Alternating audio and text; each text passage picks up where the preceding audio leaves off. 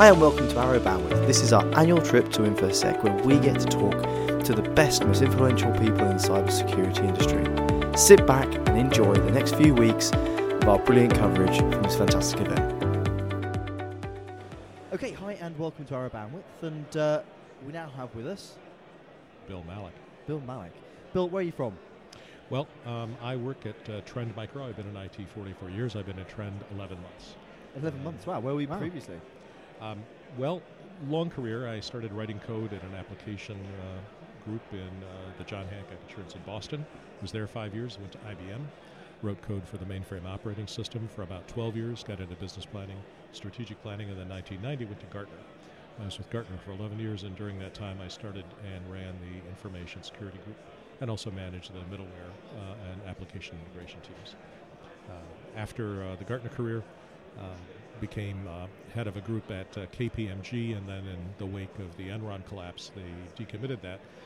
So I had the very good fortune to become Chief Technology Officer of a startup called WaveSet. Their successor company, SailPoint, is here, identity management space. For most of the last 15 or so years, I've been working in as an independent consultant, helping with data center integration, migrations, cloud readiness, some cyber investigations, identity management rollouts, that kind of thing. And I joined Trend just almost a year ago today. Wow. That is a pretty decent resume. Well, I got bits under my fingernails, even if they're episodic. Yeah. I was going to say, the stuff at Gartner must have been interesting. I mean, working at an analyst firm must be quite a different pace of life to working in a vendor or an end user. Well, it was fabulous. It was a wonderful, wonderful opportunity. When I joined, there were 500 people there, so we could do just about anything.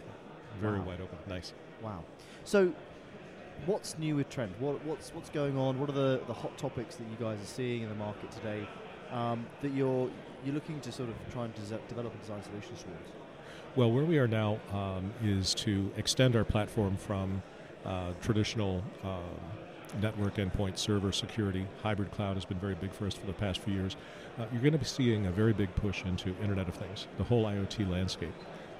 And the interesting thing about that is, as new as it is, it's not really that new. We've had industrial control systems for 50, 60 years. What's happened to them is, well, two stages in the evolution. In the 1990s, industrial engineers began pulling technology from IT. Yep. And then, so we got systems like OPC, which are built on OLE. We've got systems in OT that incorporate pieces of DCOM from the 1990s. Now, OLE and DCOM in the 1990s are not what most IT security people would pick to run something today. That's one way to put it. But the deployments, right, those things live 25, 35, 40 years in the field. Yeah, they're like cockroaches. And to be fair, 20, 25, 30 years ago, they didn't need to be connected to anything. They didn't need to be connected to the wider enterprise because they did that job and they did it, and they continue to do it in a lot of instances really, really well. Absolutely. And in fact, that's the mantra of OT is make sure it's safe, make sure it's reliable. You want to keep the lights on. You want to keep the water flowing. Absolutely. And so you'll develop a device, PLC, Programmable Logic Controller. What does it do? It's kind of the gamma minus semi-moron from Brave New World, right? It's 10:05. The temperature is 21 degrees Celsius. It's 10:10. The temperature is 21 degrees Celsius. I'm so happy on the PLC. That's what they do all the time. It's just okay. Now you put a little more intelligence in there. Now you've got an RTU. And an RTU can do things like saying, the temperature went up. I know. More people came into the room. I need to boost the air conditioning. What we're doing at Trend is we're working with partners. I was visiting actually a company that does building systems over in Ireland last week. If you're managing a building, there are high priority events and low priority events. Low priority event might be like a window breaks. Okay, so a window broke, we have to go get somebody to fix the window. Now, if you marry that piece of intelligence with knowledge about what's going on around you, right? Mm-hmm. Like police services are saying there's an active shooter incident. Now that broken window goes from being a really low priority incident to being a let's get everyone the hell out of the side of the building incident. Yeah. And so what we're trying to do at Trend is to protect and marry that wider context of information. We want to be able to bring all that other stuff in and make it done in an intelligent fashion. One of the things we don't want to do at Trend is generate false positives. You'll see that across our product line. We'll do everything we can to not create an alarm that turns out to be false. So in this instance, when we're talking about what happened in the building, that's a subset of what we're doing to support smart cities. We want to make sure that if there's an emergency, police and fire are notified, traffic is appropriately redirected, all of the other things that have to happen, but we don't want to be fooled. Right? We want to be able to take a look at what's going on. If it appears that that particular sensor has been damaged, then we can say, I have a low level of confidence in the integrity of the information coming out of that. And that's Trend's value add to the Smart Cities program, protecting and defending that infrastructure from the kinds of attacks that could cause problems in society, problems in the world. It's fascinating. You look to me, don't you? Yeah. I must say, I love the that whole correlation, because you're absolutely right. An event has multiple different meanings based on the context. Right. And I suppose that's where we can really start to take this new world of this connected bits and absolutely shoot them into escalation. Yeah, this is your area, really, isn't it? Yeah, I mean, it's something we share a common background in Big Blue. So we all do. Yeah, we all do, don't we? Excellent. Yeah. Very We've all been there, and we all wear the badge. Yes.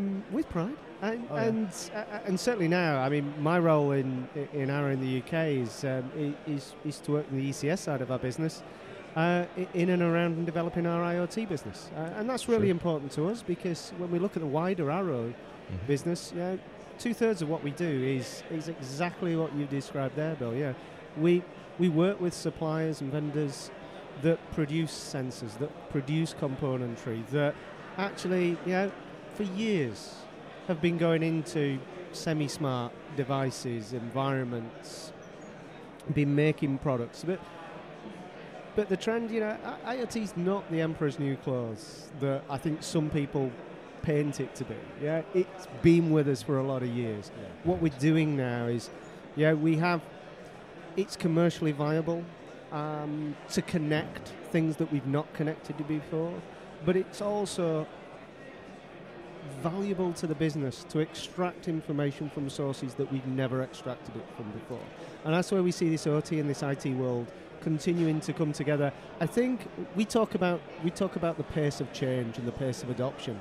I think the thing is, as you've quite eloquently said, this world's been coming together for a lot of years now, but the pace at which it's coming together is just changed. Almost it feels like it's changed overnight. Security and OT and IT and this whole world of IoT. Security seems, for me, where right now, it almost seems as though it's still treated as an afterthought. A lot of people are looking at, can I do this? Can I join these dots? Can I collect this information? Some people are being kind of smart and going, well, if I can do it, what's the ROI? What's the business benefit? What's the commercial advantage that it leverages for me? A lot of people are going, let's see if we can collect the data, and then we'll figure out what the ROI is. But regardless of which approach they take, very, very few people are specifically looking at security and baking it in from that initial phase of, what's the art of the possible. They're relying on cloud service providers, IoT platforms, to say, do you know what? We got you back. We will create, or we will make sure that you can deploy a service that is secure. We're starting to see a lot of silicon vendors and suppliers go, well, you know what? Actually, we need to make sure that these devices out in the field are secure, whether they be physically tamper-proof. It's absolutely fascinating to know a little bit more about what Trend are doing in the whole protecting and validating that what we're connecting to out in the field, like you say with the building example. I want to make sure that a smart light bulb is actually a smart light fitting and is behaving like a smart light fitting and isn't being compromised. Right. Well, one of the biggest challenges in this convergence is that the mindset of the industrial engineer is completely different from the mindset of the programmer. Yes. When it comes to information security, the rule is information will not be lost, altered, or inadvertently disclosed. right? So you've got to have system availability, you've got to have encryption, you've got to have privacy controls. When you're building an industrial system, when you're developing IoT, the mantra is different. It is a system must be safe and it must be available. If something goes wrong, you want it to go wrong in a fashion that will not disrupt the network. Yes. Now, those are completely orthogonal concepts. So when you're an IT person and you step into this, the mindset might be fail fast. We're agile, we're DevOps, we want to get that stuff out there. Fail fast is great unless you're building a self-driving car. Right? Unless you're doing a robot that's going to do surgery. Right? Yes. There are a whole lot of IoT things where you really don't want to fail fast. I mean, I suppose in 5 years I've got 1 million nanites roaming my bloodstream, making sure that my heart's working and everything's cool. If the code quality of those guys is 6 Sigma, that means I'm getting a stroke about every 4 hours. We gotta step up our game and think about availability and safety. An industrial engineer doesn't think about security. They just say, how do I make sure that that's on? For an example, there was a water treatment plant upstate New York. The pump failed. The engineers went out. They got a replacement. They put it in. It was in for a day. It failed. They did it again. It failed after another day. They ran out of pumps. They went through 5 spares. They finally called the office and said, these pumps keep failing. We need another one. People in the office said, what the hell's wrong with you? These things have a 5-year in-service life. Minimum is supposed to be like 20. Yeah. They took a look and they found out that they were the victim of an attack. Somebody was speeding up and slowing down the pump, starting it and then stopping it, so the bearings were running out. The same thing that happened with Stuxnet on Iran. Yeah. Right? The industrial engineer's job is to keep the water flowing. It's not to try to figure out why in the world somebody would want to wreck the pump. That's the different mindset. IT people have to be aware of the safety and availability concerns. OT people need to be aware of the fact that this stuff can be fragile. And if you have a fragile infrastructure, things can go bad. I mean, look what WannaCry did to ports. Rotterdam, Elizabeth, New Jersey, they were shut down for days before they could start up manually, and then it was weeks before they were fully recovered. One container ship can have 14,000 containers. When it pulls in, they unload or reload 1 container a minute. So there's 100 hours of processing. A truck drives up, a device picks up the container, puts it on the ship, the empty truck moves down the line, a device picks up a container to unload, puts it on the truck. The only human being in that process is the truck driver. Everything else is automated, GPS controlled, pre-programmed. You mess with that stuff, and you can have all sorts of interesting problems, like load the ship with heavy stuff at the ends and then in the middle, and it cracks with the first big wave. Or if you just disrupt the supply chain. There was a line of trucks 5 miles long on Interstate 95 outside of New York, trucks waiting to get into the port. This is the kind of vulnerability, and the port is a microcosm for a smart city. So this is a metaphor for it. Yeah. So I suppose one of my questions would be, we've spoken at a very high level about some of the uses of OT, but obviously when we get into the actual implementation of an OT solution, obviously it starts to come on to that IT versus OT conversation. Well, it's not a versus question though, is it really? Because what you need is they're both very different worlds. They are. But they're both very, very valid in the context of where we're going. I so agree more, but one doesn't live without the other. But it doesn't, how do you get them? How do you get them to work together well? That's the question, right? Again, it's only my experience, and I'd be fascinated in your view, guys. You don't find many organisations that have both an OT and an IT element to the business that can do everything end to end as the type of partner that we'd see jointly as from a trend and an arrow perspective. But I mean, they exist. Agreed. But there's not a glut of those types of partners in the market, because we'd probably got to IoT a lot sooner. Sorry, I jumped in. I don't think it's a conflict. I don't think it's a conflict. Sorry, I don't think it's a conflict. But please. Well, the thing that I've observed is that process maturity is key to getting these groups to work. And what I mean by that is, if you think of most organizations, they're in firefighting mode, which means they don't even have time to hire an expert. Yeah. If you have time to build an expert, grow somebody internally who really knows something, that individual becomes king of the world about whatever. And organizations, level 2 mature organizations that depend on a heroic individual, they tend to unconsciously reinforce that. They give awards to the person who could solve the hardest problem, which sounds great until you realize that at a psychological level it means that there's a bonus for creating really tricky stuff that requires really clever people to figure out. Yeah. So when you have a really good IT team and a really good OT team, the first thing you'll discover is they're experts. The two heroes, when they meet, they're usually not friends right off the bat. they're usually kind of like, well, your stuff is good, but mine's much better. And that the breakthrough is when you can get to a level 3 mature organization where there's good documentation and people are cross-trained and all that kind of stuff. 5% of the companies that I worked with when I was at Gartner were at level 3. But we are seeing this intelligence permeating the stack. I mean, Intel here, ARM, they have intelligent processor designs where the real-time operating system is on one side and the secure kernel that can do encryption, that can do multi-factor authentication, that can do secure updates is on the other side. It's one chip, and it's protected. Now, we can't, in Trend, help with the physical security, but we can provide the network layer, and we have a software development kit that can go into the secure side of that to make sure that what's happening is safe. Now, we haven't made any announcements about partnerships with chip vendors, but 2018 is the year when you should start seeing things like that. We did announce our SDK being implemented with Panasonic's in-vehicle infotainment, which gives us an entree into many of the Japanese auto manufacturers. We should expect to see that with other auto manufacturers over this year as well. So that's really interesting, because you're taking that, I won't even call it co-opetition, but you're taking that partnership route and approach to things, which is great, because Trend focus on what they're good at and renowned for and are experts in, rather than trying to turn around and again go, we're everything to every man.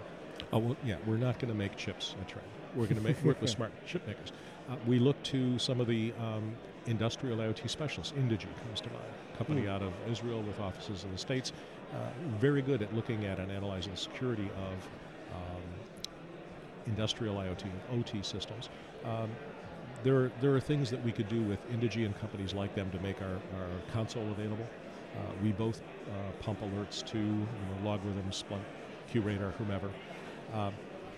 Our founder said this the first meeting I saw her at. She said, our competition at Trend are the bad guys. Everybody here is not a competitor. That's good. That's good. But yeah, we're all working in the same vineyard. We're all trying to solve the same set of problems. And we know we can't do everything. But what we can do really, really well. Yeah. So looking at chip vendors, looking at SIM, looking at industrial IoT companies that come on, and extending our stuff in there. That's how we're going to help try to solve the problem. Remember, the bad guys only have to get it right once. The good guys, we only screw up once and... Yeah, interestingly, like the comment you just made, we heard we have to get it right all the time. Bad guys have to get it once. You're absolutely right. And it's a very, especially when we talk about IT and OT, because it exponentially increases the attack surface. Yes. And I think that's been one of the real sort of eye-opening things I've seen in the last couple of years has been this whole, everything becomes an attack vector. Everything becomes an attack surface. And I agree, it's getting better, but I think there's still a lot of organisations who really don't understand that they've essentially, every time they bring on one of these pieces of smart technology, which absolutely is not a server or a transient mobile device or anything else that they normally account for in their security strategy, they are essentially opening up another port almost definitely onto their core network. Yeah. Could I just ask one last question from my point of view? Do you, in and around the IoT strategy, I take it what you're expecting to see from Trend is some of the existing partners that you work with to not pivot but expand out from core Trend activities and product sales in IT across and into OT. But I should imagine you'll also see new to Trend partners in that OT space start to join as they start to understand and get to grips. Do you think it's as binary as that, or do you actually think you'll start to see IT and OT businesses collaborating together? Oh, I hope so. I most certainly do. And yes, we are looking at new partners, and we are looking at extending the business in ways that make sense given our core competencies. The whole idea of convergence, though, raises a real interesting problem. Sometimes, as you started out with, organizations will just say, well, let's put all the data in the same spot. Yeah. Now, I'm sitting here saying, why does the guy in accounting need to know the temperature on the bearing on pump number 3? Not entirely, right? The guy in accounting probably does need to know when that pump was last maintained and what its in-service life is expected to be, right? But that you don't get that by linking the data streams. You get that by sharing intelligence about the data. And that's a much more protectable, if there's such a word, safer way to integrate disparate networks. To just throw everything on the same backbone is frankly insane. Well, in the U.S., the Food and Drug Administration regulates what you can use in a hospital. It's a 2 to 5 year process to get approved. So if you modify the software, you just lost your certification. Whoa. So you're in a hospital bed. Yeah. It's running Windows XP. It was last updated in 2011. You can't patch it. Probably don't want that device on the backbone. What you probably want to do is segment the heck out of it. You want to whitelist it. You want to listen to the network. You want to make sure it's not calling out to any CNC servers, that it's not installing anything, that it's not, burning cycles doing crypto mining while it's supposed to be watching somebody's breathing rate. Yeah. I mean, there are all sorts of things you want to do, and connectivity is not the most important goal. Intelligence about what's going on. Where is the patient? How is he doing? I'd like to know that. But I don't need real-time access to that vulnerable system. I'd like to segment it. Yeah, right. Well, look, Bill, it's been absolutely fantastic talking to you. Brilliant. Really interesting conversation. Really interesting. And if you could just stick around for the voiceovers afterwards with that fantastic American voice. Absolutely. Absolutely. Happy Thank to you. help. Really Gentlemen, appreciate I your time. appreciate your time. Thank you. Thank you. Cheers. Take Bye. care. Bye. Thank you for listening to this InfoSec Security Special. We're going to be back next week with more coverage from this fantastic event. Stay tuned and speak to you then.